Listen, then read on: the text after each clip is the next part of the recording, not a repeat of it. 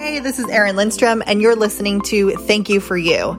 This is a show about celebrating and acknowledging our humanness as well as our beingness, the easy and the hard, the gifts and the gifts we don't really like but choose to accept anyway.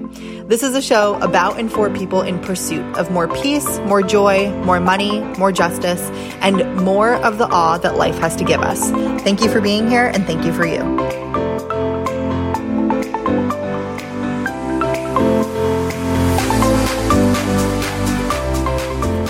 Hey.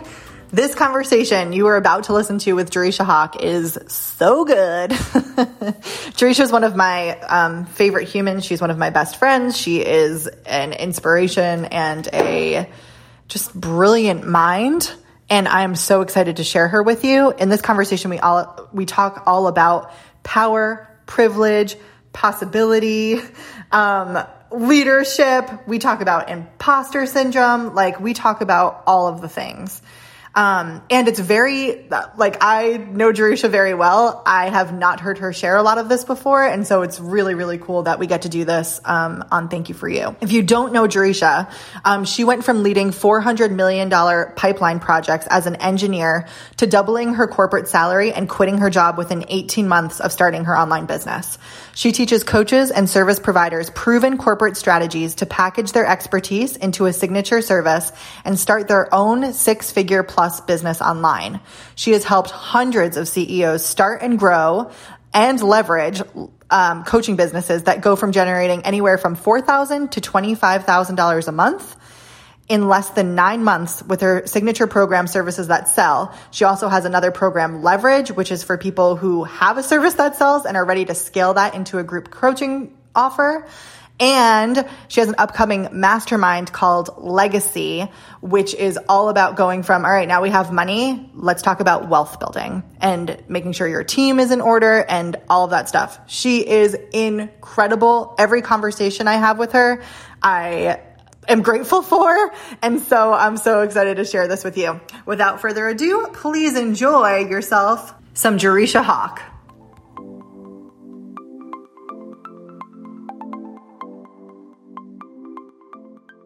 Jerisha Hawk. Thank you so much for being here with me. Virtual hugs. I'm yes, let's do this. So excited to be here. I feel like I'm on Michelle Obama when she was doing her book tour. That's the nicest thing anyone's ever said to me. Or Oprah when she did hers and she was hosting, it was her. It was either Michelle Obama and Tracy Ellis Ross or Oprah and Tracy Ellis Ross. That's that's the scene that I feel like I'm sitting at right now. I love it. We are definitely going for super soul vibes here.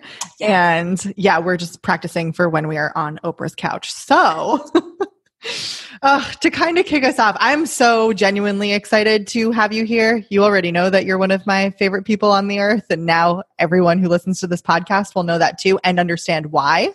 So no pressure. But I'm really looking forward to this conversation and just seeing where it takes us. And so to kick us off, I would love for you to share with us, who are you and how did you get here? Who am I and how did I get here? The first thing that comes to mind is I'm a child of God. And co-heirs with Christ, and I'm a trust fund baby of the kingdom. And that's truly where my identity, I think is, or that's who I am. Mm-hmm. When it comes to how did I get here? Well, I guess let me be all the way, what's coming up for me. I had two parents who my dad was 10 years older than my mom, and they decided to, have a second child, even though I know at the time that's maybe not exactly what they wanted. I don't think they actually wanted a second kid, but I'm really grateful that they were not in an abundant financial position to get rid of me, to be quite honest. Mm-hmm. And I feel how did I get to where I am? By this, it was this journey of opportunities where I had to choose resilience and buoyancy, or I had to choose to lay down and not get back up. Mm. And I feel how I got here was making the choice over and over again to choose to get back up, to choose to take a step forward. it was a series of choices, and if I wasn't even consciously choosing, like my just resilience over time, learning how to be more buoyant even when I'm not conscious of the decision. I feel like that's how I got here. I love that. Thank you. I'm like, I don't know if they can see my face, but I'm just like, is that what direction we were supposed to be going in? They cannot see your face, but it's perfect. Yeah, we can go in any direction. So I would actually love, if it's cool with you, to hop back for a second and talk about little Jerisha. Growing up, like, did you know what you wanted to be when you grew up? Like, did you have an idea of like what path you wanted to walk down?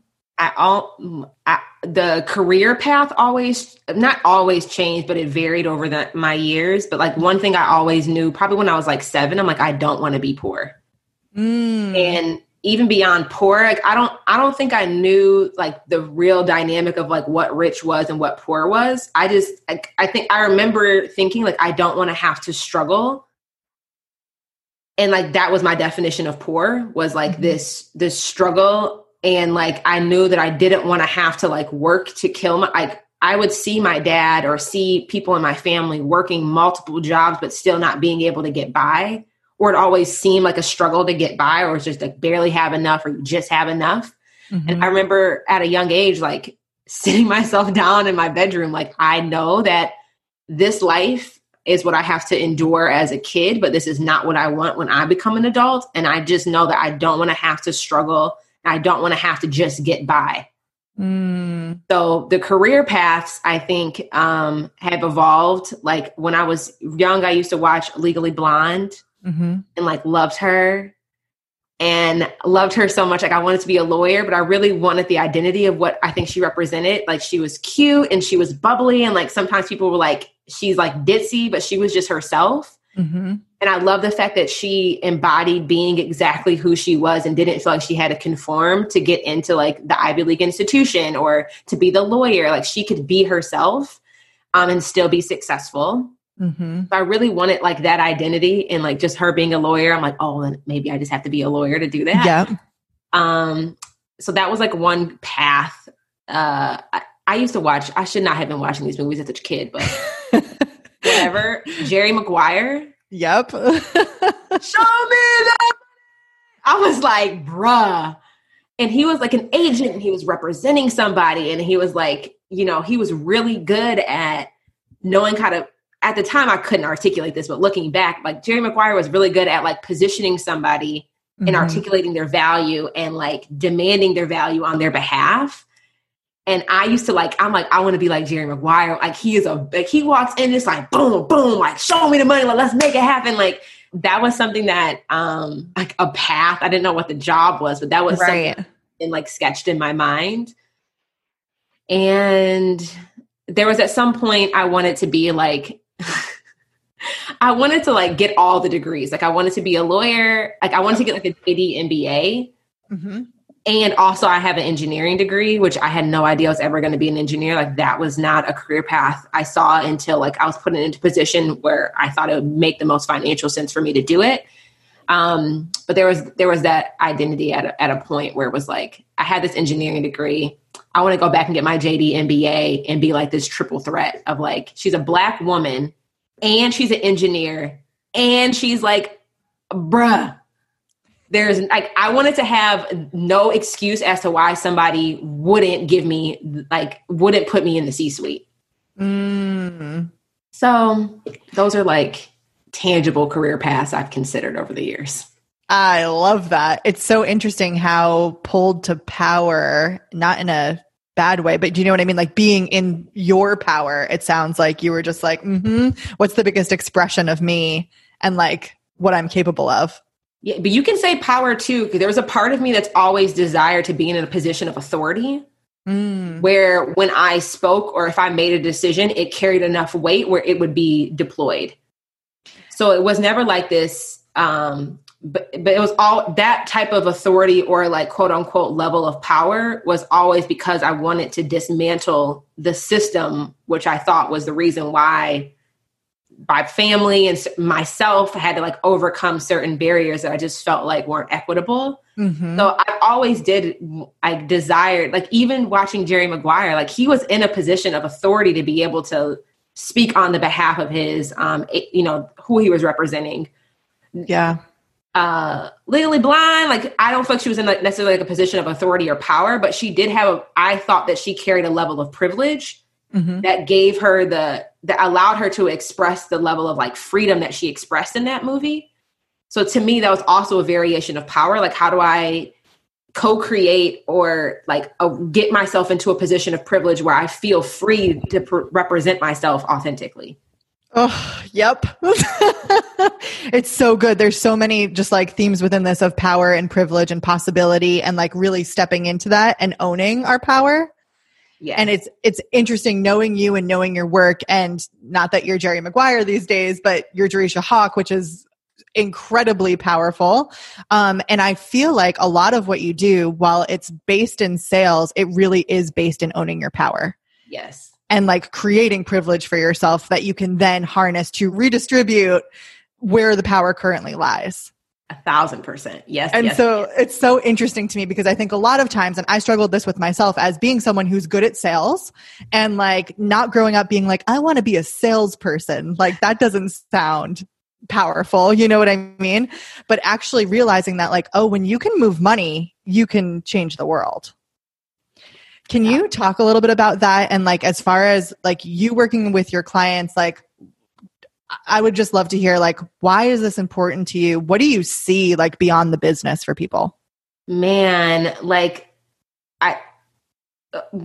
de-shackling from the system is like honestly what I see. Mm-hmm. And when I think about like building a business and making money and converting clients is a means to an end. Like we all have to be, I think we're living in a day and age now where we used to go to work to make money and now we're trying to find work to create meaning. Mm-hmm. And I think what we get to do through my business and helping people create services that sell and leveraging their business and growing in a lean way is a vehicle for us to create meaning in the world. But like for them beyond, like I'm imagining how their parenting style is going to shift. Mm-hmm. And like, I think about what their kids are going to be able to, like how their kids dream of possibility and what's available to them, and like where their kids' starting point is going to be in regards to like the scope of reality and the expansion of the expansion of reality they never even know prior that their parents lived in more of a confined space potentially. Right. I think about like when people talk about generational wealth, I think it's a term that's thrown around a lot, just generally speaking in our society without full contextuality around like what that would actually mean or look like practically. But I really do believe that this generation, the clients that I get to work with will be like, maybe their parents were able to like give them the down payment on their home, or their parents were able to pay for their education. But that generational wealth had one generational impact. And it does have a trickle effect because now that puts them in a position, but I just see like a larger ripple effect being able to be created financially for their descendants, but also like when I think of Maslow's hierarchy of needs, like I feel like their kids are going to be operating at a higher level of consciousness in regards to just like how they view the world, how like the limitations they do or don't put on themselves. Like I just feel like I feel like we're dismantling more of that in addition to like the financial mobility that they're going to be able to have. 100%. I think it's so interesting too, because you're someone who definitely has affected me in the way that I think differently about being rich versus being wealthy and like what that means. And what you were just saying about like families and how building your business, I think is a huge personal development project. And right. And so like, even as we're learning how to, grow and scale and lead, we are changing the way we're parenting. We change the way we have conversations. When we start to learn about our mind and the way that it's either holding us back or helping us move forward, that changes how we are in relationships with all different people, I think. And so one thing that I've seen in that is not only has the way I feel like I am an adult in my life for my children, it also changes the way I am in my friendships. It changes the way I am holding space for my clients, for my family, like everything kind of shifts. And that, when we talk about wealth, I think there's the money side of it for sure. And then what really is wealth? Like if, money can solve all of your problems, but at the same time, like you're still left with yourself. And there's something about getting wealthy through personal development that I think can be really important too. I think it's like I was talking to my husband about this, and it's this euphoric feeling of freedom. And when I say freedom, like it's like when you probably, like, I know when I go hang out with you, I have this euphoric feeling of freedom because there's this, and I imagine if you're listening to this, there's probably some space, maybe in your home or some place that you get to go to, or a person that you know that you can go around where like all the guards are able to get let down. And you're able to fully express yourself at like the truest frequency possible. And to me, that is like my personal definition of wealth, because it's like, but then I think about how can you be in an environment where you can feel that like safe, unguarded ability to express yourself and to like 1,000% be all of who you are and express yourself in that way. And I don't want to say like, money has absolutely contributed to me learning how to express myself in that euphoric state. But it's not the money has been an aid or a resource, but it's not the root of like, if that makes sense. Cause I think sometimes people attach like, well, money can't buy you happiness. It cannot buy you happiness, but it can definitely remove obstacles in your life that create stress, which cause you to maybe struggle with finding joy. And I think like, I don't look at, so I think it's a tool and it's a resource, but it's not like it's not the be all end all. Yeah. At a certain point. And you know what? I think that's important too, is because a lot of people, when you enter the coaching industry or just the online business world, whether you're a service provider or whatever it is you're doing here, we enter in different places. And I know I'm someone who entered at the time I started my business first, I had graduated from college and was like babysitting and working on my business. In year 2 of my business, I was married to a man who was in the Navy, who was gone most of the time with a small baby, pregnant with another. Like, it wasn't cute. And I think we were making like $35,000, $40,000 a year. And so the decisions I had to make from that place were different than the decisions I'm making now with a multi-6-figure business. And the money does change things to a certain level. And then I feel like you get to a level where it's like, okay, there's cash and you can make choices for the future, but your present doesn't change as much. Yes. Which is interesting. It is. Yeah. So coming and kind of climbing from, first of all, can you tell us a little bit about like when we talk, and I know we're kind of labeling things and there's room for this to be interpreted differently and for everyone's situation to feel a little bit different. But when we talk about, you said before, like you knew when you were little, you didn't want to be poor. And then moving into like, I'm fine, right? Like I'm capable and I'm surviving, and then like to rich and then wealthy. Can you talk a little bit about like, what do those different things mean? And as you've kind of moved through them, what have you, like for the human journey that goes along with this? I know, right? Like, are there things that you felt like you had to like unlearn besides just how to make the money? Like what went along with that on the personal side? Yeah. So like being a kid thinking I didn't want to be poor, my poor wasn't attached to a dollar amount, but it was attached to like the struggle that I saw. And like I'm working so hard and I can't get by. Like it was this daily struggle. And as much as my parents chose to cover up some of it and chose not to cover up some of it, but like I could just see what they would default to try to numb the pain that they were experiencing. So like when I thought of poor back then, I just thought of like this constant state of struggle, not necessarily a dollar amount. Yep. But then as my adolescence grew, I thought it was because they were like, didn't have enough money, because that's what they talked about money in a negative light all the time. We ain't got money for that. It was everything. You walk it. Even now, I go to my grandma. She sees me. It's how much that cost. Why everything? Why is that the first thing? And so that to me was like this. When I think about like poor, and then I think about like getting stable, like getting by or living like an okay life for me was my bills are paid on time. I don't really have to I don't really desire, my needs are being met. And that was when the second I could work, I did, because I wanted to be able to provide for myself. And I was in a position where I kind of had to. So So like that was like and then all through college, like that's really where my, like the beliefs really started to evolve. So my desire was always like, what's the highest paying job that I can get?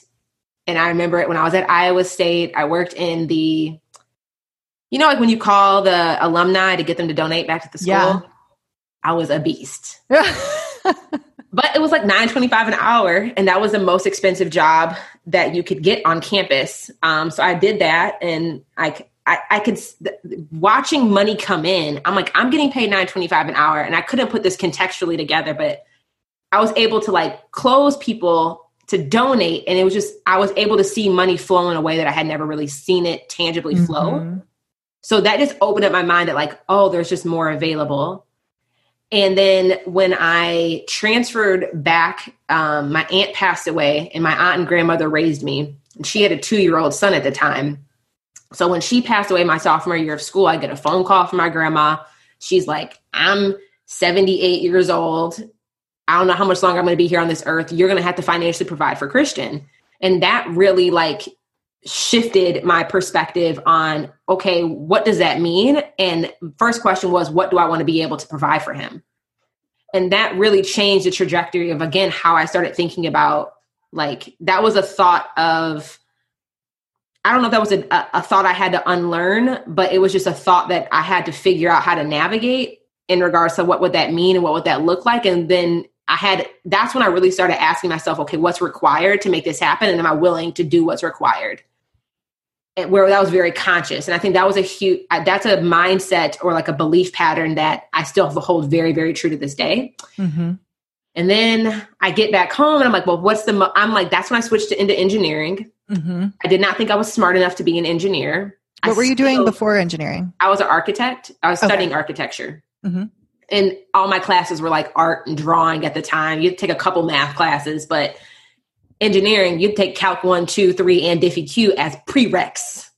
Got it. And I still to this day don't feel like I'm smart enough to be an engineer, even though I graduated and like had a career in engineering. There's still a part of me that doesn't believe it. But the next like belief pattern was when I got back home, I was like, okay, I have to have time to study for school because like I can't coast by. But I'm like, what's the place of employment? Because I also was funding myself through school. And that's when I started modeling and doing being like a model for auto shows for Chrysler.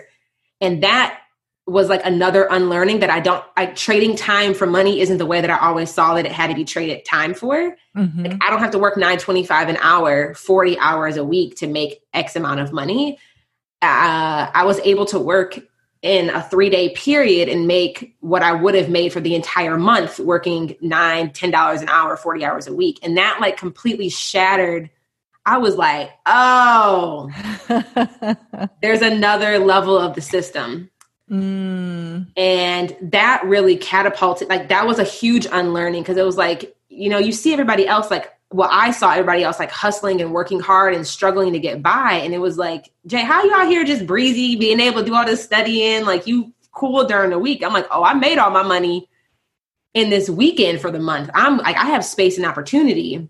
Mm. And that was that really was huge for me being exposed. I was like 19 years old. Mm-hmm. And then I never really share this publicly, but I will share this because it's another job that I got during that time period that also changed my view of money and my view, like my relationship to like positioning yourself. Mm-hmm. I feel embarrassed even admitting this, but y'all, this is really what happened. I won't name any names, but I was hired by club owners in Detroit, where which I was like 20, 21.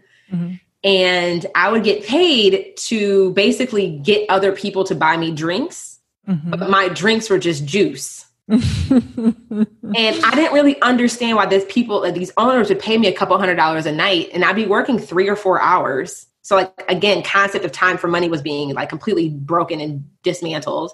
But I'm like, why is this so valuable for you to pay me a couple $100 when other people are buying me drinks? And then one of the owners actually explained to me like margins and like how the business made money and like why this was actually beneficial for them to pay me. And the next week I quit the job because I felt completely out of it. I didn't know what I didn't know. And I felt like I knew, I'm like, oh, okay, like they're buying me a drink and I'm just getting juice, like not a big deal. But when you broke it down, I was like, bruh, that's smart. And 2, I can't keep working. I can't. But it just made me, like, it really just opened up my mind to like business and just like what's valuable and what's not, and just in a different way. But I think those are some like the earlier things that I think were like the foundational elements to like the mental shifts that were changing for me to, I don't know, I can talk about my adult stuff, but those were some things that I never really talk about anywhere else that have definitely shaped how I view the world and how this journey has, like, the foundation of how I've been able to evolve beyond that now. Yeah. It's interesting to me. One of the things you mentioned is asking yourself that question of like, okay, like what's required and am I willing to do it? And I've heard you say this over the 3 years that we've like known each other and been in friendship. And also like, you know, we've worked with each other in different capacities, and hearing you lead your team, it's very much like that too. So it's interesting to me just that like that is now, to me, feels like a core piece of like, who is Jerisha Hawk and how do you run things, is like asking yourself that question. 1,000%. And I think like, I don't know, I think a lot of us get into situations where you've probably been in a situation like that. Like, what am I willing to do? And like, how am I going to show up now because of something that happened? That's absolutely, like, I think it's like a fundamental part of my being at this point. Like I don't think any goal is unattainable. I just think we have unrealistic expectations of what's required to get them. And then I truly believe once you understand what's required and then you make the commitment to go after it, you can have anything that you want in this world. Damn. That's how I feel. What do you think holds most people back? The fear of who might watch them fail, not the fear of failure itself. Ooh. That's honestly what I believe. I think the fear of failure, like, I think can cause us to hesitate. But I think the thing that stops people is the fear of who might watch them if they do not make it, if they fail. Wow. Whether that's somebody they love, somebody they know, somebody they don't know, a complete stranger, somebody on the internet, like the potentiality of trolls in their comments. Right. I think it's, that's really what I think stops most people. Would you say that you've like failed along the way, or has it been all like win? Yeah. Daily. Well, it's interesting. Okay. So in our beautiful industry, once again, like, I think so much of what we see are the wins and the highlights, right? Are you open to like sharing a little bit, like, what does failure look like when you're succeeding? Oh my gosh. Well, like, this might not be a huge failure, but it's something that I would classify as like I don't even like to call them failures. It's right. It's like the opportunities where like a lesson is learned. And I really don't like to believe, I try not to believe in failure. But like, I was working on, this is like a tangent. I can talk about this and talk about the opposite. Yep. But on the other day, I've been trying to, as our team is growing, we know what to do, we know how to do it, but we didn't know how to visually display our process in a way that was like clear to the team in a project management system. I've been working on this for 2 years. Okay. And like, we're succeeding because like we knew enough. Like, we knew what we needed to do and how to do it. But as a small team, we didn't necessarily, it wasn't a priority for it to be documented in a clear way, because all of what we needed to do was just inside of the 3 of our heads. Really the 2, it was to me and another person. It was in our heads. But she's rolling off the team and our team is growing and we're splitting up her role into 3 positions. We can't keep operating like that. Or I know that that's not long-term sustainable. So literally for the past 2 years, I've been failing every day because I've hired 2 consultants. I spend probably about $3,000 to $4,000 to try to like really more than that. But I've paid other people about $3,000 to $4,000 to come in and fix the problem. It didn't work. I have switched from Asana to ClickUp, tried out Basecamp, like, those didn't work. Like, I've been failing every day for the past 2 years in that. And then on Friday, I was working for like an 8-hour, 10-hour stretch. And like, I think I'm at like 75%. of what good getting there. And it's like, and even in that 10-hour stretch that I was working, I had made 3 different variations of how the process was going to be implemented into Asana. So like the first time it didn't work, I'm like, this didn't work. And then I had to build another one, and like that didn't work. And the third one I built, I'm like, I think this is 80% there. Mm-hmm. So that's just like, you know, an example how like, this is something that I've literally, I don't want to say it's a failure, but I've seen something being broken. Yeah. And I could not figure out the solution for it. But that didn't mean that like, and I use that as an example because I think for me, when I'm like, okay, I'm at this point of success, we've crossed the 7-figure mark in business. I'm choosing to show up as a different type of leader moving forward. And I feel like it's required of me if I want to continue to allow the company to grow. But something like that has been a thing that has caused me to question my capabilities as to whether or not I can lead at a higher level for my company. I'm like, we do this every day. I can't document it and clearly articulate this to my team. I can articulate the value of our program and sell it, but like, how can I'm struggling to articulate this one core function, which is like the heartbeat of our business, to my team members. Mm-hmm. Or I can tell them, but I can't visually display it in a way where we would be able to like coexist and everybody be able to work remotely in a healthy way. Right. Like something like, and the fact that I've hired 2 people and it didn't work out, and I've switched project management systems and it didn't work out. And now we're going back to the thing that we had started with in the first place.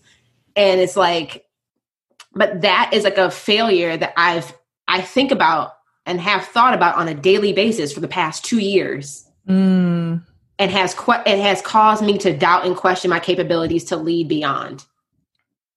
So like, that's an example of failing daily because it's all in space in my mind. Yeah. It causes me to doubt.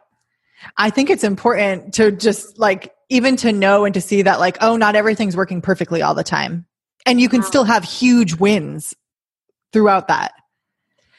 And another thing that you said that also sticks out to me just is, number one, as we started to talk about failure and you saying like, I don't really believe in it. Like once we start to talk about it with ourselves, you can hear, I just witnessed in you the inner work that you've done of like, well, it's really a growth opportunity and I'm learning from it. So like, it's not the end of the world, which is different than how some people would describe that. Yeah. And then also you talking about where you are now. And you said like, you know, we're 75% of the way there, or we're 80% of the way there. To some people, they would be like, we're still failing.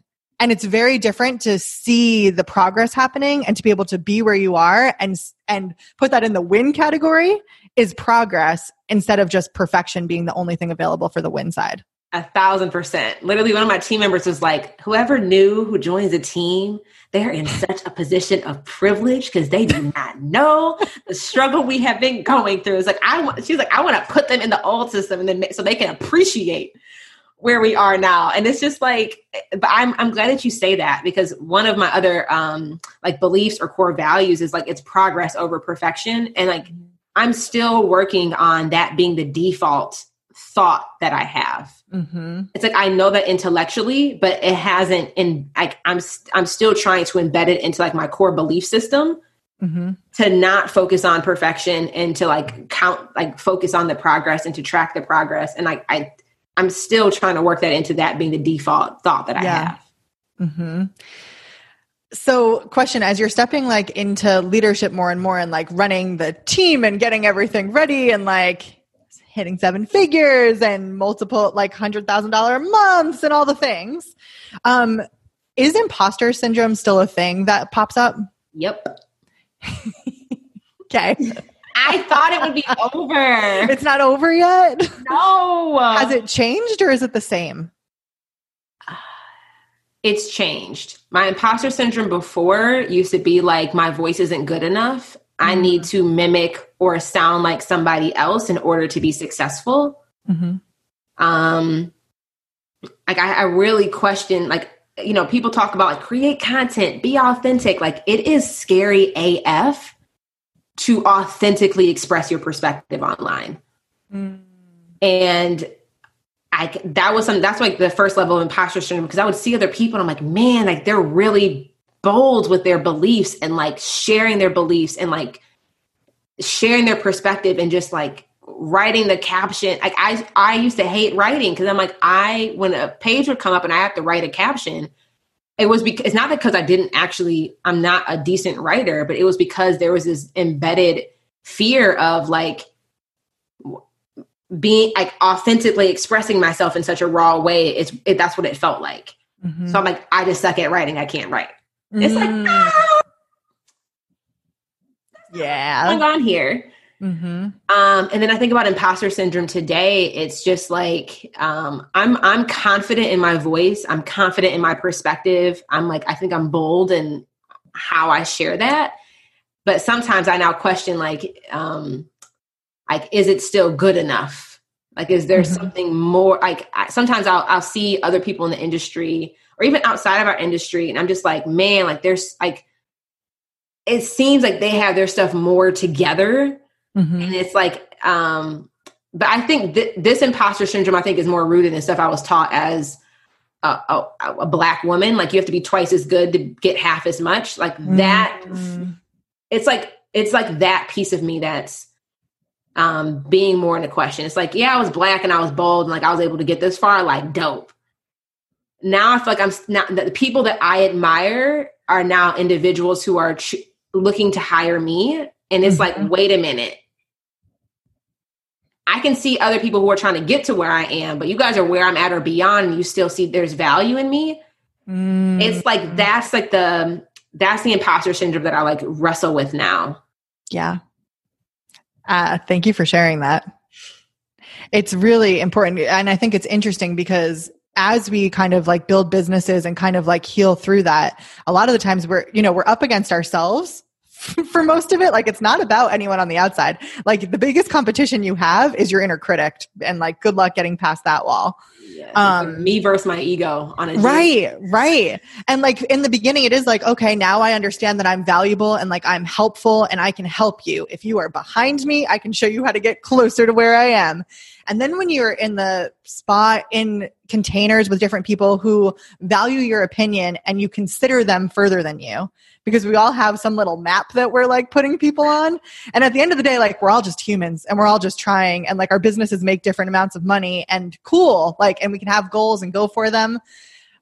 And so many of us, regardless of like those measurements that we're considering when we put people in their measuring stick spot, like, it's still helpful to talk to other people who are playing the game and who are out there on the measuring stick and who have different experiences and gifts to kind of like share with everyone who's doing that. Yeah. And I feel like that's such an abundant place to be when you're like, oh, okay. Like, everyone is helpful to a certain extent. Like, or everyone can be helpful in a different way. Yeah. Yeah. And I think we were talking about this, and I'm just like, when I was in corporate, I had the same, this same thought came up in corporate because I was on projects that were, it was $400 million pipeline project I was the lead engineer of. And I'm like, I've never seen that much money in my life. But the same imposter syndrome came up there too, of like, am I capable of doing this? Like, but it's I don't know. It just feels different now that it's like, it's me and it's like my brand and my intellectual property. And it's like, you got like, yeah. So yeah. Yeah. What do you see for yourself like 10 years from now? I see, first thing that come to mind is I'm in a position where my net worth allows me to be retired, and I'm purely choosing to work. That's like my financial objective. That's the big one. What else do I see in 10 years? I see it. I'm a mother. I see like quarterly hosting shindigs at our house. I see friends spending the night, like we're like a little bed and breakfast, but like not a bed and breakfast. I see me feeling like super secure at the country club. I just recently joined a country club, dismantling so many beliefs I have about like so much stuff. The mindset work of being in a country club. Yep.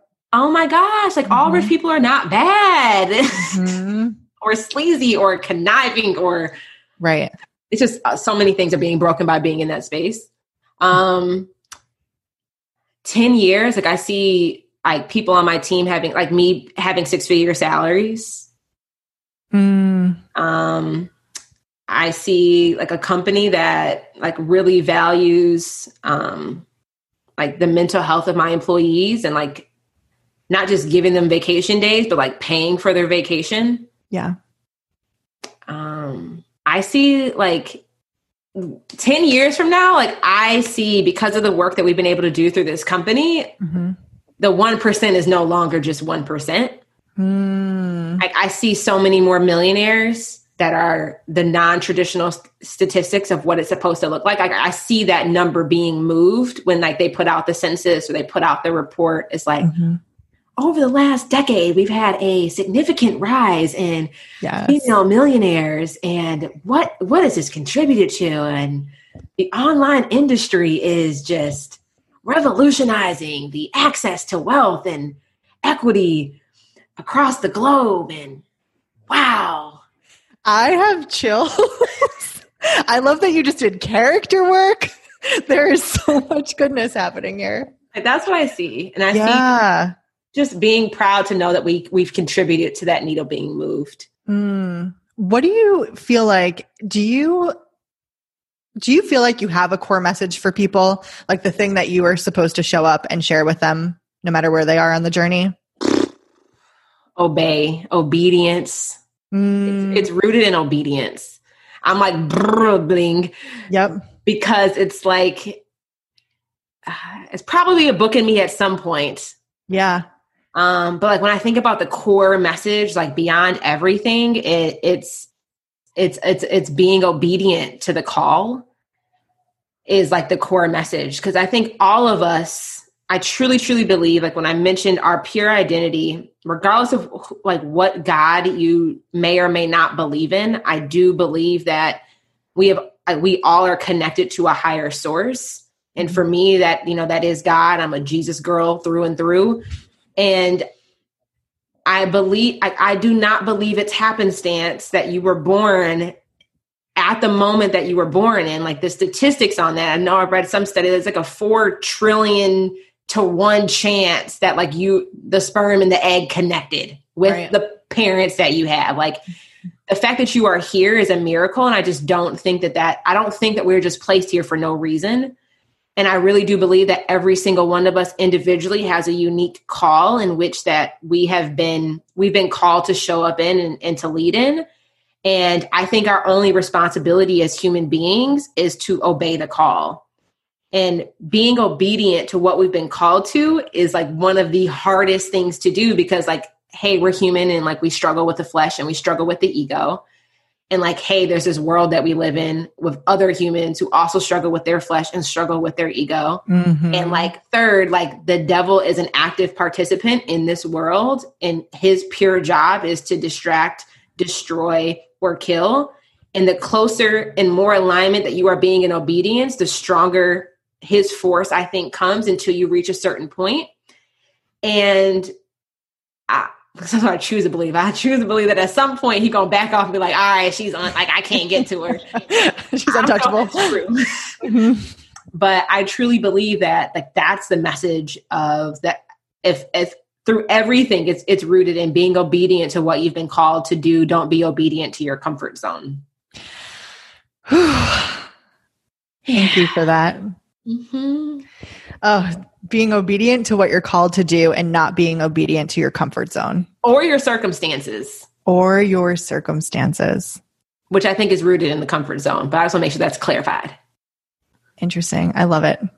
Thank you so much for this conversation, Jerusha. Thank you for showing up in this world and being obedient. You were just an example of like you practice what you preach and show up every day for yourself and for your clients, for your business, for your family, and for the world, and really like redistributing power and actually creating change. And it's so inspiring. And I feel so grateful to know you and love you and be sharing and walking along this path with you. So thank you so much for taking the time today for chatting. And thank you for you. I love you, Erin. I love you too. Hey, it's Erin, and I want you to know that you matter. Everything you're doing and everything you've done, it all matters. It all counts. because you are important to the people around you, your family and friends, your audience, your clients, and quite honestly to the world. Whether you're changing lives on the front line or changing lives while you're changing diapers, your presence matters. Every life you touch counts, and from just one interaction, there can be infinite, meaningful effects. And for that reason, I want to thank you for showing up and doing the work to be with yourself and share your light and your gifts and your love with those around you. If you want support with any of this human being stuff, you're always welcome to join me inside of my coaching membership, Human Being Club, at humanbeingclub.com, or follow along with me on Instagram for more behind the scenes silly stuff at Erin Lindstrom. Once again, thank you for being here, and thank you for you.